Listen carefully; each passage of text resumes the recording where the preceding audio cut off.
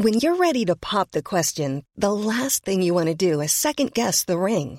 At BlueNile.com, you can design a one-of-a-kind ring with the ease and convenience of shopping online. Choose your diamond and setting. When you find the one, you'll get it delivered right to your door. Go to BlueNile.com and use promo code LISTEN to get $50 off your purchase of $500 or more. That's code LISTEN at BlueNile.com for $50 off your purchase. BlueNile.com, code LISTEN. Burrow is a furniture company known for timeless design and thoughtful construction, and free shipping, and that extends to their outdoor collection. Their outdoor furniture is built to withstand the elements, featuring rust-proof stainless steel hardware, weather-ready teak, and quick-dry foam cushions. For Memorial Day, get 15% off your Burrow purchase at burrow.com/ACAST and up to 25% off outdoor. That's up to 25% off outdoor furniture at burrow.com/ACAST. It's a slam dunk. Check. 1, 2. Yeah, I'm good. Ready. Recording. Nice one. It is Wednesday, which means it's time for a post-Champions League semi-final Front 3 podcast with me, Adam Bowen, the one and only Lawrence McKenna. Mm-hmm. And of course, who else but Dave O'Brien. Hello. Adam, I didn't ask you before. What did you have for dinner? I actually made myself some quesadillas, which were pretty banging, I've got to say. Cultural appropriation at its finest. That's one way of putting it, I guess. The Champions League semi-finals, guys, the first legs are over. Tonight's game, Atletico Madrid versus Bayern Munich, ending 1-0 to Diego Simeone's side. A much more entertaining game, Dave. More shots in the opening 15 minutes of this game than the entirety of Man City versus Real Madrid. That's why you're on the podcast, Adam, for your stat bangers like that. That is exactly right. It was a better game, I think. I think the quality was a lot better. Obviously, there's a lot of technical midfielders in there, but what Atletico did so well was, again, press for the first sort of 30, 35 minutes and then just sit, nick a goal and sit. That goal, though, was a bit of individual brilliance. You know, who knew Sol could take on 3 players and curl the ball into the far corner? Because I personally didn't. I thought it was a structural, worker of a central midfielder, and he showed that after his goal, that he sat in there and he just did a cracking defensive job along with Koke. I absolutely love Koke. He's one of those players that you need in your team, a fighter, but then also so good on the ball, good at brilliant delivery from set pieces. A wonderful signing if anyone decides to go in for him in the summer. But it was a great performance. That what sort of highlighted the collective of Atletico Madrid was that Antoine Griezmann made 7 interceptions in the game. That was 3 more than any other player on the pitch. And he was playing as a striker. But the amount of times that you saw him tracking back in his own penalty area, making tackles, or I think in the first half he had a little, I think Kingsley Coman got into the box and he had a little tap at him, give him a little hand on his back, which obviously put Kingsley Coman off. Wasn't a foul or anything, but it's just that sort of gamesmanship that Simeone's really driven into that side. And I think this team right now is better than the team that got to the Champions League semi-final. Sorry, final. Wow. The big one. Of course, Dave mentions it there. Sol's good was so good. What a goal was trending on Twitter. The first half and most of the second. But Dave says it there, Lawrence. This Atletico Madrid team may well be better than the team that reached the final in 2013. I was saying to the guys I was watching with, if Real Madrid and Atletico make it to the final, this will not only be a better final, but also a completely different final to the final that we saw just a few years ago. Not only because that's literal, it is a different final, but also because tactically it's going to play out so differently. And it'll be fascinating to see how Atletico deal with Real Madrid and how Atletico sort of dealt with by Real Madrid. Do you think it will be an Atletico Real Madrid final? You're talking almost as if it's happening. We're only halfway through. No, I'm saying I hope it would be if that was the case. Okay. What I really enjoyed tonight was obviously the way that Griezmann was sort of leading the line with Torres alongside him. It was lovely. I mean, that counter-attack when they were under the most pressure in the game, to go down the other end and watch Torres cut in like classic Torres and then get the ball so close with the outside of his boot. It was beautiful. This was... I think this was a pretty classic game, actually. And I really enjoyed it. Pep was trying to change things and skew things around, and they changed their point of attack so many times. It started going through Alonso, then it started going sort of into the almost Barcelona-esque balls in behind. It was really fascinating to watch. And then the sort of desperate way that Atletico were defending at one point was just fantastic. Especially, I think tonight, I actually think the goalkeeper had a very solid performance, as did Mark Clattenburg. Dave, Lawrence is talking there about Bayern Munich changed in point of attack. I mean, tactically, how do you think Guardiola got this one? Because there was a lot made of the fact that he dropped Muller from the starting 11, and in fact his away record in these knockout stages isn't great. 7 defeats, 10 draws and 4 wins, and he's only actually won 1 of his last 11, in fact. The really weird point about this Bayern team is that it's sort of exactly the same style as what he came to Bayern, a very good counter-attacking physical side. What he's built, it kind of feels still like a counter-attacking side that would really do well breaking on teams. It's got a lot of pace down the flanks, and it's got 2 players that we spoke about before. They've got the best movement and aerial ability in the world in Lewandowski and Thomas Muller. Lewandowski was so good at Dortmund because they got the ball to him. He looks like a player that plays on the peripheral now, that just plays waiting in the penalty area. It looks a little bit like a Louis van Gaal striker that waits all day for the ball, will get 1 chance in a game, and if they don't score, it will look like they've had a bad game, but if they do score, it will look like they've had a good game. But he really got it wrong again. Last season in the semi-final, the first leg he lost again, and then the second leg he went out tactically playing a 4-2, like a 4-2-4 or a 4-4-2 in a way, which he might have to do again. But then he got massively outnumbered in midfield. What would have suited this game today was potentially playing a little bit playing Atletico into a position that they don't like, which is having the ball and then breaking on them. Like, you could sit deep with Alonso, with Vidal in midfield, the 2 wingers exactly the same, Koeman and Costa, and then just leave Lewandowski and Muller up front. Those 2 can do a fantastic pressing job. Those 2 tactically could defend an area, but I think that's the issue with Pep Guardiola. He's become so obsessed with possession. He's forgotten the other parts of the game of football, which is defending, which is counter-attacking. I actually feel like Guardiola's gotten away from the possession obsession that he had just a few years ago. I don't think it's. I think it's a different. If it's a different obsession, he doesn't have someone of Lionel Messi's quality in the middle, and I feel he's struggling to get the ball central. I think the big thing with playing the setup he played today, it looked like it could work, but there was no link between the centre midfielders and Lewandowski and the wingers. Yeah. It was very like 2-sided, where it go into central mid, it go Alonso, then to one of the centre mids, and then it come back out.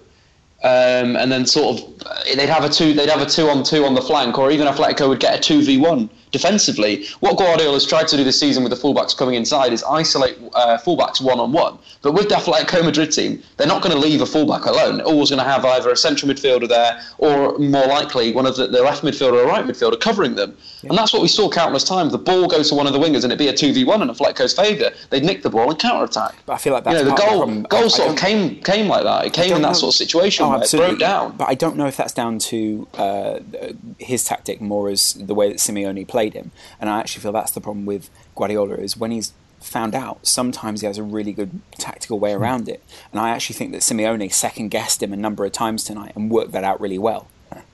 Who is your favourite to go through then, Dave? Because obviously a 1-0 lead in the first leg. Atletico were at home, going to the Allianz Arena.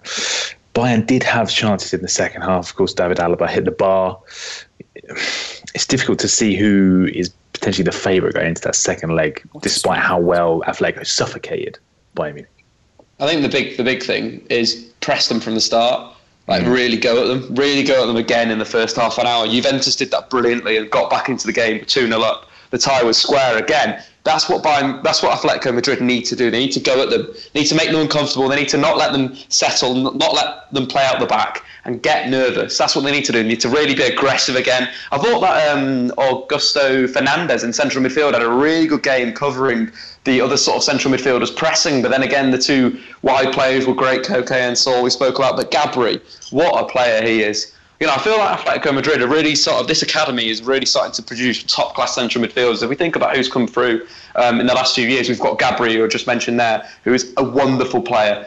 can press, can tackle, can play the ball. Then you've got Koke, the next one, who's almost a better level than Gabby, that's technically so fantastic, got a great eye for a pass. And then you've got Saul coming through now, who looks like a very, very technically gifted footballer, but can flaming work. And then there's the next generation, Oliver Torres, who pretty much is the new Xavi in a way. That's what he's like. So it's really interesting that in this next generation, they could pretty much have a Busquets, Xavi, Iniesta in Koke, Saul, and Oliver Torres, and that is credit to Atletico Madrid and credit to their investment in their youth players. Do you think Atletico Madrid are going to go through, Lawrence, then, if they do indeed press from the start and sort of capitalise on this lead they've already built up? Well, especially if they do score early on, then they get that away goal, which is, that's what you're looking to do, is basically shut down the opposition, not give them an away goal, and then give yourself the best chance going away to the Allianz. I mean, didn't we see a similar situation a few years ago with Real Madrid visiting Bayern, and that one got completely shut down? So, there's obviously the ability in both sides to be able to win this one. I think if Atletico score early, it's beyond Bayern to get back at them then. A lot of people's favourites to win the whole thing, Atletico Madrid, this season. Certainly, judging by a poll we did on the Football Public last week, they were certainly way out in front. The question is who they're going to meet in that final if they do indeed go through. Dave, Manchester City versus Real Madrid last night. We were covering it live for TFR. Not the most thrilling game. The biggest news pre-match was, of course, Ronaldo getting ruled out. What did you make of the change of tactics going into the game? It was who replaced him? It was Lucas Vasquez. It was an interesting one. Vasquez, whenever I've seen him, is more of a right winger, and he was playing more on the left than on the right, which for me made him a little bit not redundant, but it made him a lot less effective on that left hand side. Sorry, for me he's a classic right winger that's always going to try and go on the outside of an opponent. And it was a bit of a mistake, I'd say, from Zidane. He should have stuck Bale to the left, stuck Vasquez on the right, and then tried to play through that middle. But I think what we found out with Manchester City is they've turned into a pretty decent defensive side. Their shape was really good yesterday through most of the game. When Kevin De Bruyne was playing off Aguero, there were some moments where they got in behind the fullbacks. They looked like they can create some chances. Pepe obviously got a pretty silly yellow card from a tackle on De Bruyne when they're breaking. But then Pellegrini really killed the game in a way when he brought Iheanacho on and moved De Bruyne out left. It was a very silly mistake, really, in my eyes. It just took the momentum that City had on the counter-attack and just threw it in the bin. And City, and then Pepe and Ramos were more comfortable playing up against two opponents and not having to deal with one of them dropping. And it just sort of, the whole tie died. Zidane didn't make any changes that influenced the game. Pellegrini fell asleep.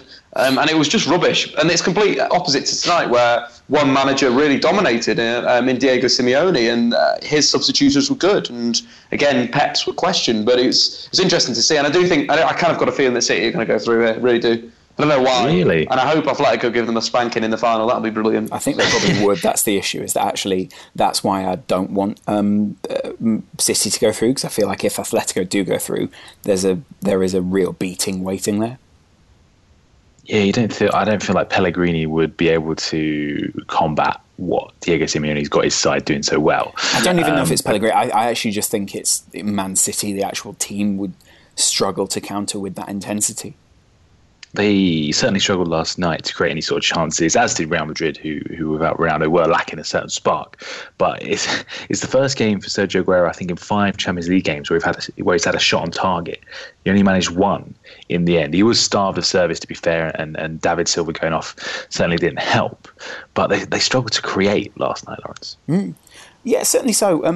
I think that was part of it, was that when their system didn't work, then they did struggle to create anything that looked like a meaningful chance. However, I think it's not just about chances created or sort of goals scored. There's more to the game than that, and I think for that reason they won't be upset. Basically they mitigated what the other team was doing, and that was the main aim for the first leg, was feel out the other side and basically give yourself a chance in the second. And that's exactly what they've done. That's why they're in the positive position that they are. Ronaldo could miss the second leg, Dave. David Silva also looks like he's going to be out. Which team do you think is going to miss their sort of key player more? I'd say Ronaldo was the bigger miss. I think this season in Champions League has really looked Sorry, excuse me. Bless you. Poor You're little excused. Dave. Poor You're Dave. excused. Jesus. He's really showed He is really. quality in the Champions League, especially in that second game against Wolfsburg, that hat-trick that won them the game. It showed real determination, like he kind of wants it again. He looks hungry. What music do you think Ronaldo is playing? I have to get a quick drink. Go and get a drink, Dave. What music do you think Ronaldo's playing? I'm not sure what music he was playing. He was certainly looking at Gary Lineker's Instagram account, which had the news of Ronaldo's injury on it, which was interesting to see in that photograph. He was looking at... I thought he was looking at his own account. No, it's Gary Lineker's, it turns out. His Instagram account. Really? Which is a bit of an ego boost for Gary, of course. Really? Was it really his Instagram account? Honestly, I swear. Unless someone is going around photoshopping Gary Lineker's Instagram account on Gary Ronaldo's Lineker. Photoshop skills, I've seen. That was where the news first broke, apparently, of the injury, or one of the first places. Gary Lineker posted up a little video on Instagram. It was Gary Lineker who broke the news. Ronaldo was obviously checking it out on Twitter or whatever. Am I injured? I don't know. I'll wait for Gary Lineker to tell Gary Lineker says so. But yeah, he could be out, which is going to be a blow. I mean, who do you think is going to go through, Lawrence? I think Dave's already said he thinks City's going to go through. We're not sure if we want to see that, but what do you reckon? I think it'll be an All Madrid final. Perfect. Absolutely love it. I think Gareth Bale was unrelenting in the first leg. Oh, unrelenting. Like it. And the other European game this week, or big European game for us, is, of course, Liverpool-Villarreal. Don't know what I mean. Versus the Yellow Submarine. Good. It's the Yellow Submarine Derby, isn't it? Is what they're calling it. Yeah. Yes, I like that. How are you feeling going into this one, Lawrence? Confident after last round's heroics? Yeah, I mean, Liverpool are obviously going to go into this one with a certain level of confidence. They feel like they played their second, not a second string, but certainly a side that would be considered to not be the starting 11 they're going to play against Villarreal on the weekend. Klopp managed to spin that one quite nicely. It was sort of a match where everything but the football seemed important on that day. And obviously, there's massive news around Liverpool this week to do with the findings for the 96, which is fantastic. Fuck the sun. Those guys still can't seem to do that, but I don't want to make it about that. The bigger point is there's truth and justice for all those out there. And if that's what they want, then that's what we should probably give them. And so there's still a feeling around Liverpool this season that there's something yet to be done with this side, and that the team aren't really over, if you like, at this point. The problem is Sakho's been taken out by Sakho. Chan's been taken out by whatever happened against Dortmund, and Origi was taken out by Funes Mori. So that's three guys. Benteke's back there, Lawrence. He is back. Yeah, I mean, but I'm talking about key players here, Adam. So those guys... my mistake, sorry. But the point was that actually he's laid out a fairly good blueprint as to how to lead the line there, Origi. Benteke at times looks a little bit like, oh, well, you're asking me to do the undoable here, the role that's sort of, it's not me or whatever. But Origi wasn't marketed as that role when he first came to Liverpool, and yet he managed to do that quite well. So I wonder if there's sort of a blueprint there for someone like Benteke to step into, because Sturridge, is not Origi, clearly. Very different kind of striker, looks for different kind of passes, looks for different kind of space. So if you were to start the game with someone like Benteke, which would be a doubt, because I think it will be Sturridge, I think, there's still space there for him to make an impact. I think they'll start with Sturridge, and I think they'll go with... For some reason, he seems to be playing Firmino, even though he drifts crazily in and out of games. It's almost like you're playing with 10 guys sometimes. Dave, talk to me a little bit about Villarreal. I mean, Klopp, before the game, has come out and said, Liverpool need to show their highest level of football. Villarreal, unbelievably strong, is how he put it. But most Liverpool fans will surely be feeling somewhat confident after they beat the favourites for the entire competition in Borussia Dortmund. Yeah, I think they've got to feel confident, but then again, they shouldn't rule out the ability of this Villarreal side. They've done very well in La Liga this season. They got the Champions League the fourth spot in La Liga. It looks like they're going to be going to the Champions League next season. They've got some decent players in there. Bruno, if you remember him for the old days of Villarreal, and they had Santi Cazorla and Riquelme, and that Bruno was around that side as a young lad, and now he's finally coming to the side at defensive midfield. A very good player, but you've got to look at Denis Suarez on the right, Barcelona youth player, who's a very technically gifted forward, 6 assists in the Europa League this season, top assister. And then you've got Bakambu, the big striker, who's such a great been name, isn't it? pretty decent. I watched the game against Sparta Prague, and he had an absolute world. He could have scored a hatful. One of his finishes was just brilliant. It was like outside the area, bottom corner, side foot. It was just a great goal. So he's going to be a big threat. And I think if he can get into that space in between Moreno and Colo Torre, if he's going to play, or Lucas, whoever's going to play left centre back, he'll probably that could be an issue. Blue. Oh. Then you've also got the legend that is Roberto Soldado, who's had a pretty decent season. Playing the slightly deeper role to his strike partner, but they're not the worst side in the world, and they've got along well in La Liga, and they've got a decent defence. So Liverpool could struggle if they sort of go out there a bit too gung ho away at Villarreal. El Malajigal, is it? That's the one. That's the ticket. Give me a cheeky bloody score prediction, then, Lawrence. I'll go 1-1. Ooh, okay, nice one. Take the away goal back to Anfield. Dave, what do you reckon? I'm going to go for a cheeky 2-1 to Villarreal. Ooh. But the important away goal for Liverpool. I think Liverpool would take that. Yeah, Liverpool would take that. Yeah, I think a 1-1 is a safe bet. I agree with Lawrence there. I think 1-1 is going to finish. We don't need to watch the game. We'll all just agree it's 1-1. No, don't worry about it. Brilliant. We've called it, mate. We have called it. We probably should talk a little bit about Hillsborough, Lawrence. I mean, you mentioned it there. There was obviously a vigil today in Liverpool to remember the 96 football fans who tragically died in the 1989 Hillsborough disaster. Now, this was a day after the inquests into the tragedy. Yes, they concluded the victims were unlawfully killed. Now, if you're not fully aware of what happened at Hillsborough, you want some more context about what is the biggest tragedy in British sporting history, I will leave a link in the description of this show to a fantastic report by David Conn in The Guardian. Very detailed account about not only the police negligence leading up to the tragedy, but also about how the police force tried to cover up and hide the truth for essentially almost 3 decades now. So definitely, definitely go and check that out. Of course, incredibly moving to read that, but also some very shocking and astounding revelations in there, which is definitely worth a read. But after 27 years, Lawrence, you said there, the justice is finally there.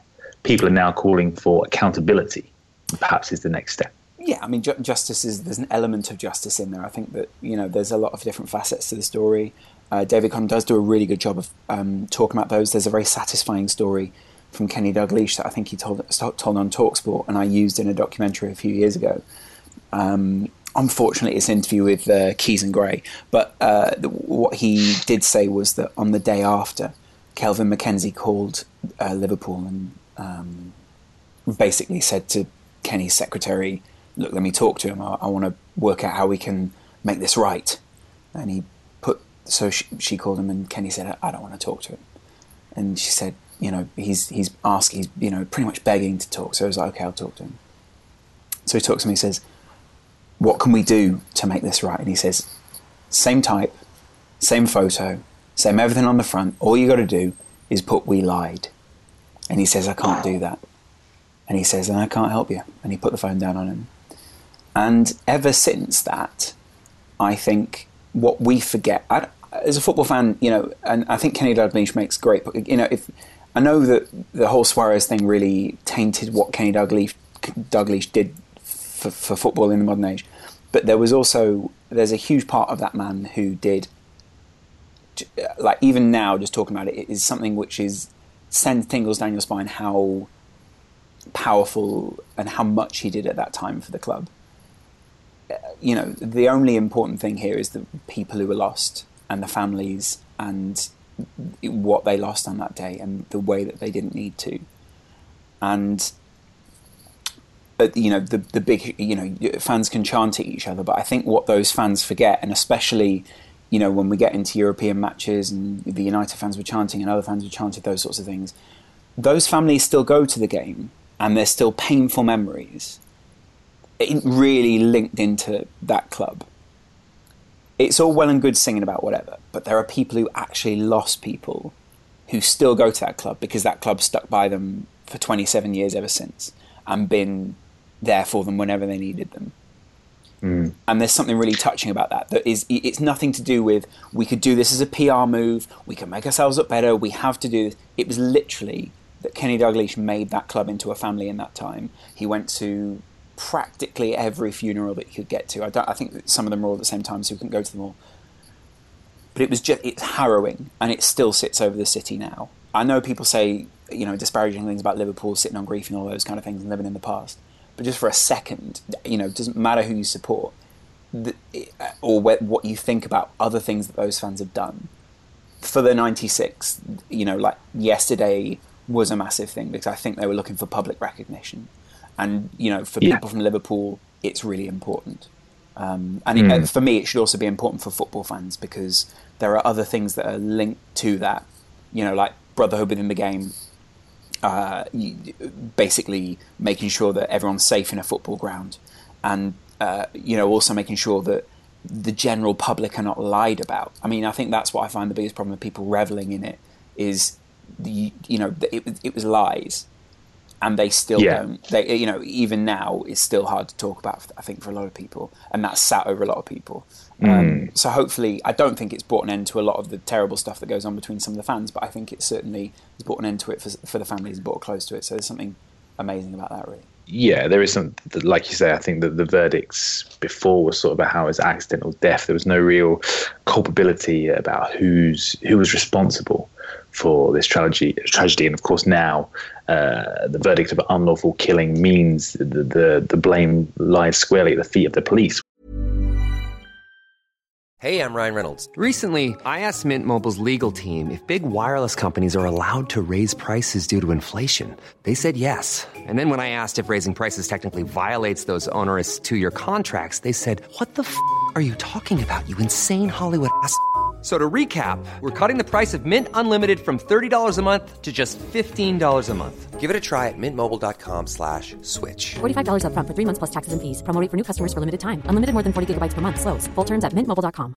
I'm Sandra, and I'm just the professional your small business was looking for. But you didn't hire me because you didn't use LinkedIn Jobs. LinkedIn has professionals you can't find anywhere else, including those who aren't actively looking for a new job, but might be open to the perfect role, like me.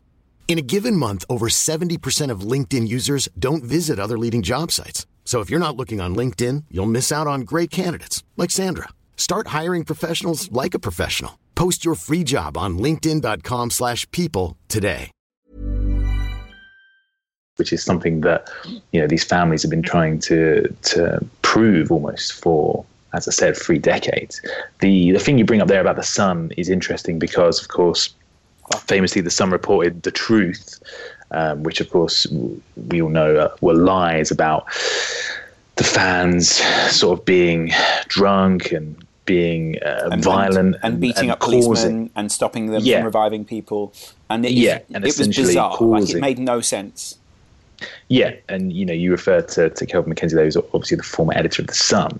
The weird, or I'm just going to put it out there: that man is a cunt. Yeah, I mean that's he's the embodiment of everything that's wrong with society. But there was even further controversy. I think it was today actually, where, of course, across every newspaper front page in Britain, it was all about Hillsborough and the justice for 96. Conspicuously missing from the front page of the Sun was any mention of the verdict from the inquests, and as well Times. It got page 10. And the Times as well, which is the sister newspaper of the Sun, also owned by News International. Now, if you think there's not a problem there, then you've got a real issue. The Times one, just to clarify, I think that was the first edition that they had. So the second edition did have it on the front page. So I think it was that the first edition was published before the verdict was actually given, and then the second edition did have it on the front page. Yeah. So the issue is still that actually, essentially, we know they're both Murdoch papers. It's an institutional problem. That Conservative government was so in with Murdoch at that time. Margaret Thatcher, another disgusting individual. Both of those people made sure that the truth wasn't allowed out. And it's not only the newspapers, but it's also the government that stopped it at that time.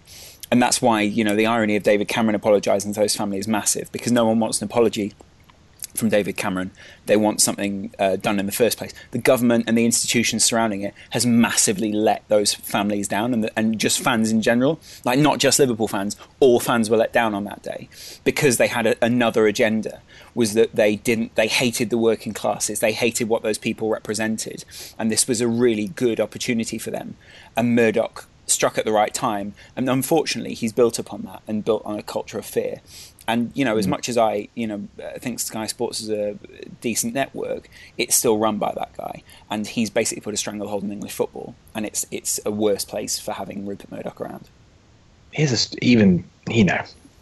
Take that front page in isolation. It's such a strange decision when they are obviously fully aware of the situation and the whole controversy surrounding the Sun, to not... That was almost a chance to get some small shred of respectability. What I feel sorry for, again, is the people who work for the Sun who don't agree. Obviously, ideally, people who disagree with what the Sun do wouldn't work with them. But and even on the Times, I saw Rory Smith, who is a Times journalist, questioning the decision not to put that on the front page. That's rightly so. Journalists should be allowed to do that. That's exactly what journalism is. The journalists in the Times were baffled by the fact it was on the front page, even if it was a first edition. Yeah, that is what is interesting. Is it's sort of even if it wasn't on the first edition or whatever, you'd still question why it wasn't on the first edition. I know the news hadn't come out yet, but then you'd still even say, well, surely the editors knew that was coming. So surely there's some sort of, we can write something very quickly for this. Do you know what I mean? Very strange one. But doesn't make any sense. At the very least, definitely go and check out David Con's article, because it's a fascinating, very moving read. And at least there is now the beginnings, at least, of justice, obviously, for the 96 people who tragically lost their lives. I think I also have the audio part of the documentary that I made a few years ago. I'm not trying to plug my own work for this. I'm just saying it's sort of... it reads all the 96 names and sort of gives an account of what was going on at that time from Bruce Grobbelaar, Kenny Dalglish, and a couple of other people. And I think that's on SoundCloud, so I'll put that in the link in the description below as well. It's probably worth listening to. Please do. Also on Liverpool, we mentioned it earlier about how Sakho is going to be missing from tomorrow night's game at Villarreal. Mm-hmm. He has decided not to challenge a result of his failed drug tests. Still don't know what he is now facing a lengthy ban from football. Could miss Euro 2016 as well, which is extremely likely. Could, yeah. Could if he gets a 6-month ban. It does add up. But again, it's a weird one. We did mention it briefly on Sunday about how there is this spectre of perhaps a big revelation coming out about drugs in football, and there does seem to be a notion of the game almost burying its head in the sand. It does feel like this could be the first of many cases that come out, even if it's not a case of performance-enhancing drugs, but it is, as is suspected, a fat-burning substance. Sakho was, again, we don't. That's the point. Is it's all speculation at this point? So it sort of gives people really great salacious headlines, which is, what was it? Was he how badly was he cheating? Was it an amphetamine? Those kind of things. And then obviously it gives people the right to speculate over Brendan Rodgers and treatment of players and all those kind of things, and how desperate he was to get back into the team. The news going around is that he did turn up for pre-season overweight, and Liverpool weren't happy. And the term I heard used was pressured him to lose weight. Now, of course, that doesn't give any excuse for Sakho to go and use substances which perhaps he shouldn't be using, or certain supplements. But either way, he could be facing a 6-month ban. Another player who is facing a ban, Dave, is Dele Alli, whose season could be over, facing a 3-game ban for violent conduct after he gave Claudio Jacob of West Brom a little punch in the old stomach. A little punch in the old stomach. Just a friendly punch, one of them. Gets him out of the game. He's ruined it. Yeah, he's got that edge. He's going to get a red card. Ban him. No, if you watch the game, Claudio Jacob had been giving him an absolute beating. He'd hacked him down about 4 times, and if Dele Alli wants to give him a little dig in the stomach and he got caught, then he does the time. But don't say that he's got to get rid of his edge, because the thing, if you get rid of his player's edge, that's the game gone. We've seen Wayne Rooney lose his edge, and he's no longer explosive. He hasn't got that anger anymore. They used to drive him forward. So Dave. Yeah, no, I disagree. I mean, don't combine that edge with hitting someone. I think you can remain on the edge or whatever. No, I would have done that. If someone like that, like Claudio Jakob, right? If he was giving me a bit of a beating, right? I see him coming into the box, a little cheeky dig to the stomach. Yeah, of course. Gamesmanship, Lawrence. Simeone would have been well happy if I'd done that. Would have given me an extra new contract, mate. Yeah, Simeone is on the sideline going, listen, if all of you don't come off with yellow cards in this leg, I'm going to be upset. You're out, lads. You're bloody out. I think I saw that side with Lawrence. Even though he's 20 years old and he's young and tempestuous, punching someone is crossing. Adam, I thought we were in this together. As much as I like Dele Alli, he's a... I thought we were in this violent relationship together.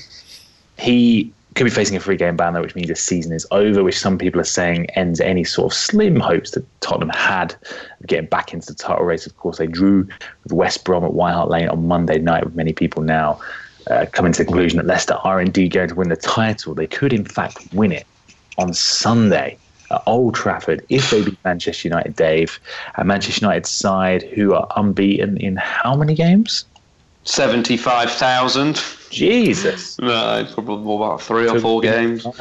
I'll tell you what, I hope that they do not win the league at Old Trafford. That'd be terrible. I'd be really upset about that. First Ruud van Nistelrooy's record gets crushed by Jamie Vardy. Then Jamie Vardy has the cheek of it to win the title at Ruud van Nistelrooy's old stomping ground. Jamie Vardy definitely won't be one of the ones winning it, surely, because he's banned. I hope he comes on. If they do, I hope he does a John Terry and comes onto the pitch, full kit, champagne. That's what I mean, he will do. 100% going to do that, isn't he? I mean, Dave, the thing is, you have ruined quite a bit this season, as Manchester United ruined quite a bit this season. I mean, they were the ones that relegated Aston Villa.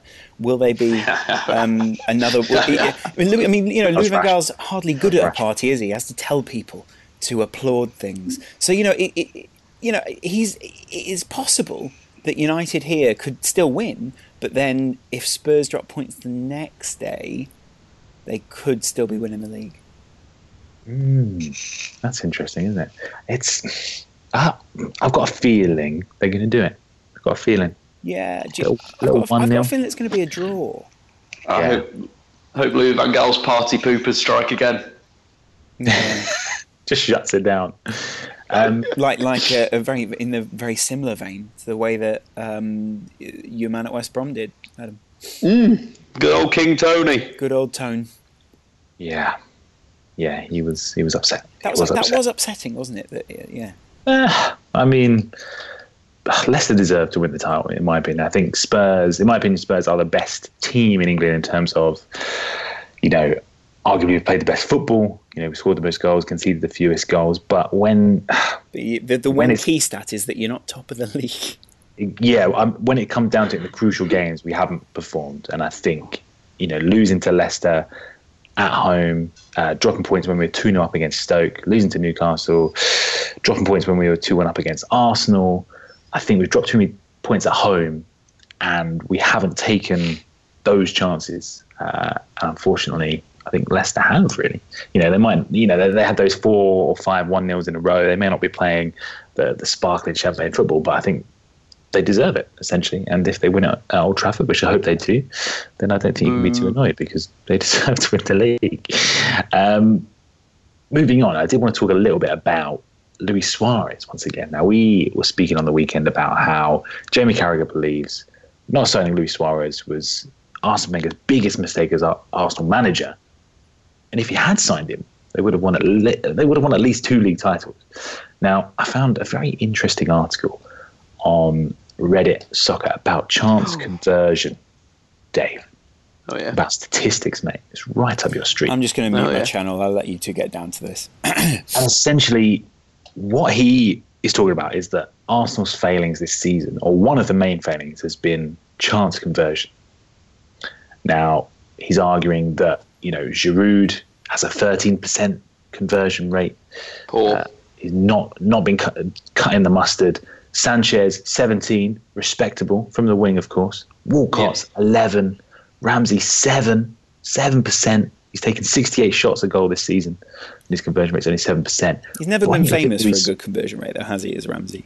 When you look at Luis Suarez, this article is saying, 26% of the time, this guy scores.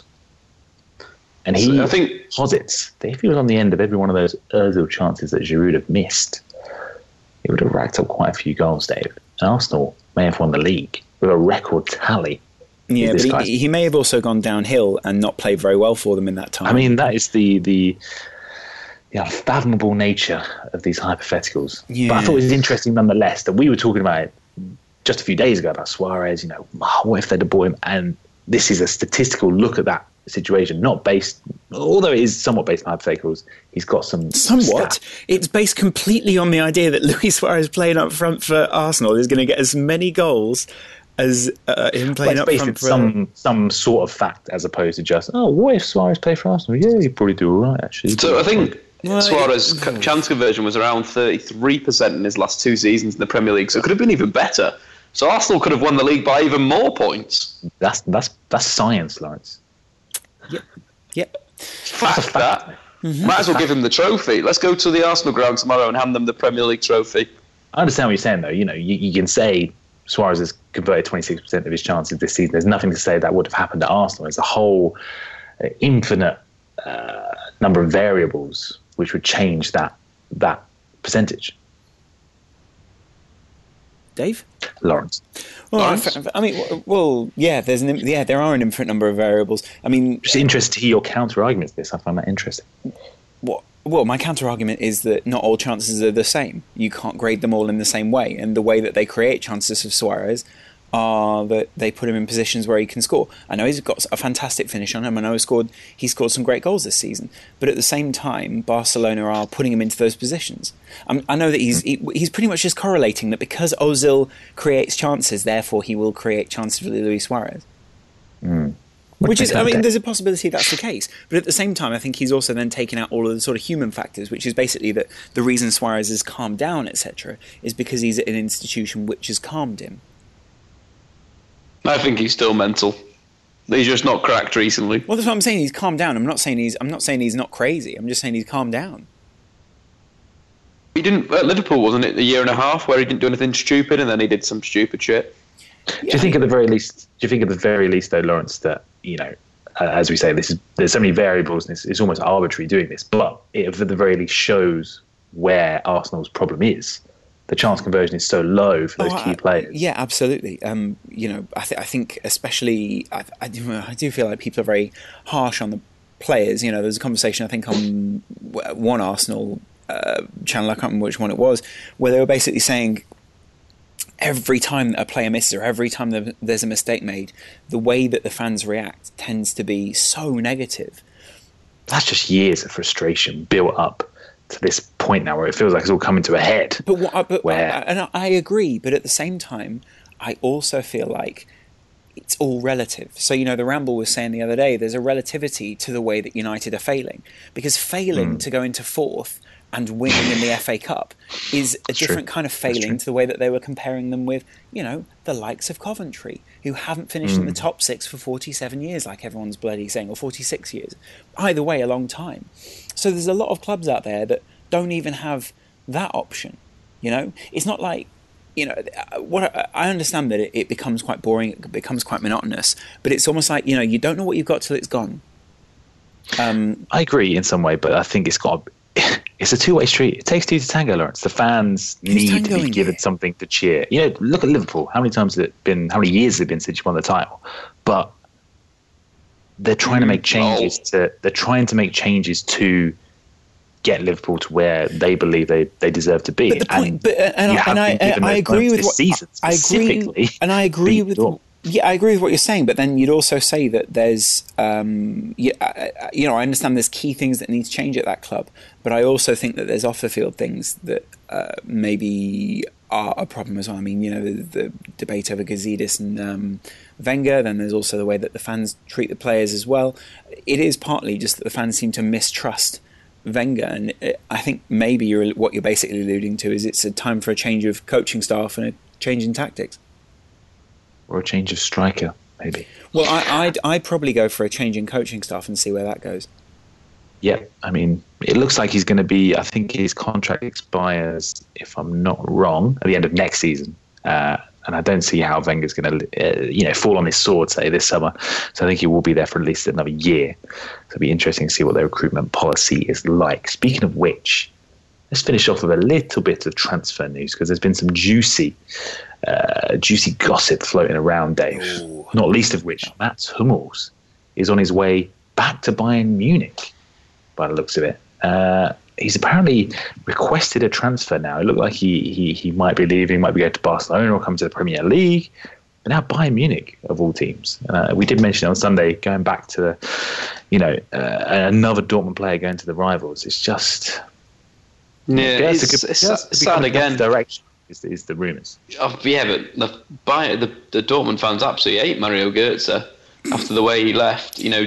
Signing before the final of the Champions League, obviously, with the two great clubs playing each other. What was the semi-final, which could have put them off massively. And it's just a bit...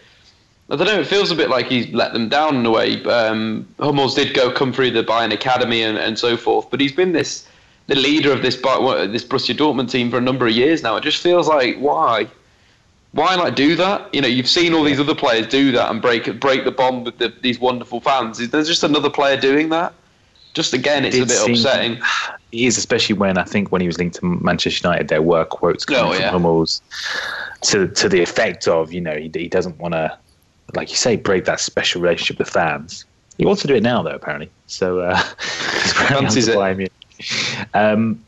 Another juicy rumour, this is also concerning Bayern Munich, Arturo Vidal to Chelsea. This one is in the Metro. Apparently there's been some talks between the club and Vidal's agent. Although apparently didn't he come out in the press just the other day and say, I would never want to leave this club, I want to retire here? I mean, that's pretty emphatic. Somebody's just been going through Conte's notes of when he joined Juventus. Yeah, pretty much. I'm not sure this one adds up in. There's that quote you've attributed to Vidal there. He only went to Bayern at the start of this season, I should say. I mean, I know Guardiola leaving might throw question marks over the future of some players at Bayern Munich, but still, it's difficult to see him moving to Chelsea, especially when maybe they're already signing Radja Nainggolan from Roma. Doesn't quite add up, I don't think. Yeah, I think it would be unusual. I also think there's still a long way to go for him at Bayern. Although I'd say he didn't have the best of games tonight against Atletico Madrid. Well, I thought he was brilliant, Vidal. I thought he had a really, really combative game. Yeah, I think he was pushed a little bit too far forward in the second half. I thought that was a bit of another tactical mistake from Guardiola, was he was trying to get Vidal in the box more. But what Vidal was doing so well in the first half was distributing from midfield and then getting into the box. His starting position was too high in the second half, and again kind of broke up Bayern's rhythm and effectiveness in the final third. But I thought he was combative. I think that's the brilliant thing about Vidal, is he gets around people and he gets stuck into them. That's what he needed. Pretty much that would suit Chelsea then, Dave. Yeah, definitely. It would sort of suit Chelsea down to a T. It would suit the Premier League of how energetic and how he can press and so forth. And again, it'd suit Atletico Madrid. You could see Vidal interchanging with any one of those four midfield players and fitting in perfectly. So could be an interesting summer for Vidal, but I imagine Ancelotti's going to have his way of words with him, and he'll stay for another 3 seasons and retire, like Lauren said, at Bayern Munich. Finally, I want to talk a little bit about Christian Pulisic, ranked as one of the most promising young players to ever come through the United States. Playing for Borussia Dortmund at the moment, Dave. All the rumours about this kid. He's apparently on his way to either Liverpool, he's on his way to Real Madrid, he's on his way out of Borussia Dortmund, apparently. Straight out, 17 years old, played a handful of games, scored a goal in the Bundesliga, and he's gone. Come on. Is this all unnecessary hype then? Is this all unnecessary hype? Unnecessary bollocks from the media again. But anyway, let's discuss it. Where would he fit best? Go on then, Dave. Where would he fit best? Talk to me about the player then. Don't talk to me about the player. Is this kid? So he's a sort of a wide player, the player on the right, player on the left. He's got a great goal scoring record at the under 19s level. His assists and goals this season, I think they were even like above the 20s in that obviously that category. But he's come onto the scene. He's picked up quite a few appearances for Dortmund when they've been in the Europa League. Obviously they concentrate on that, so they play the younger players at the weekend. He's a nice player. He's a nice ball player. He's He's got a decent touch on him. He's quite small. He's quite slight. Decent dribble. Got a low. He reminds me a little bit of Mario Götze with how he is on the ball. And give the lad time. He's 17. Yeah, he could flop. He could be the best player in the world. But a move for him now would be just suicidal. And I think that he likes Dortmund and he's grown up there and so forth. So why would you leave? He's the youngest player in Bundesliga history to score 2 league goals in one game, I assume. So that's where all the hype is coming from. That's where all the rumours are coming from. Mad rumours. Apparently. Anyway, that brings an end to this week's Front 3 podcast. Thank you very much for listening. I've had a great time. Have you had a great time, Lawrence? I did enjoy it. The Champions League this week has been a decent start. I feel satisfied at the end of it. Cagey, I thought. It's a bit cagey. Cagey, yeah, as they say in Europe, yeah. Yeah, as they say nowhere. Dave, thank you very much for joining us. Have a good time today. Yeah, I want to leave us on one note, something I tweeted post-game. Gary Lineker saying Atletico are like the Spanish Leicester City. Didn't they get to the Champions League final recently?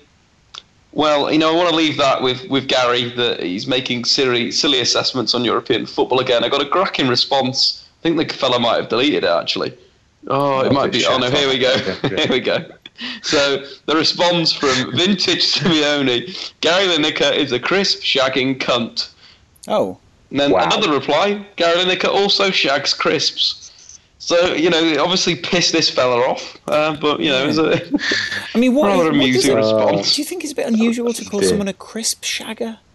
Yeah, I think that would be one difficult, one very unusual, and very painful. Pretty damn insulting. Yeah, very painful. Before we go, I want to give comment of the week this week to Munja98, who left us an iTunes review. He called it his Front 3 journey. From Football Daily to the start of the Football Republic to a year of the Front 3 podcast. I'm glad to say I've been through this journey of great footballing opinions and actual entertaining football talk. What a great year. I hope for an even better one next year. Thank you very much, Munja98. You are Comment of the Week. Guys, if you want to leave us a review and be in with a chance of being Comment of the Week yourself, get on your podcast app, preferably iTunes, rate it 5 stars, preferably, and write a little review for us. It'll be much appreciated. Until the weekend, Lawrence, where can the good people find you on Twitter? Los Costello, ZCAST. Dave? DAVETALKS on the Twitter. Is that your Twitter handle now? Have you changed it? No, that's Dave Talks on YouTube. Sorry. Fuck. Lads. Yeah. Bottled it. Sorry, YouTube, I meant on guys. YouTube. Ignore everything David said. Yeah, just ignore me. You can it's all right. They've been practicing for an hour. Biltwood, or you can go on YouTube to the Football Republic. I'm there. Lawrence is there. Dave's there. We're all having a great time. Until the weekend, have a great Thursday and Friday, and enjoy yourselves. Bye. Bye. Dave. Bye. Hey, it's Paige DeSorbo from Giggly Squad. High quality fashion without the price tag. Say hello to Quince. I'm snagging high-end essentials like cozy cashmere sweaters, sleek leather jackets, fine jewelry, and so much more. With Quince being 50 to 80% less than similar brands. And they partner with factories that prioritize safe, ethical, and responsible manufacturing. I love that. Luxury quality within reach. Go to quince.com/style to get free shipping and 365-day returns on your next order. Quince.com/style. Mom deserves the best, and there's no better place to shop for Mother's Day than Whole Foods Market. They're your destination for unbeatable savings, from premium gifts to show-stopping flowers and irresistible desserts. Start by saving 33% with Prime on all body care and candles. Then get a 15-stem bunch of tulips for just $9.99 each with Prime. Round out Mom's menu with festive rosé, irresistible berry chantilly cake, and more special treats. Come celebrate Mother's Day at Whole Foods Market. Yeah. Bye. Bye. Bye.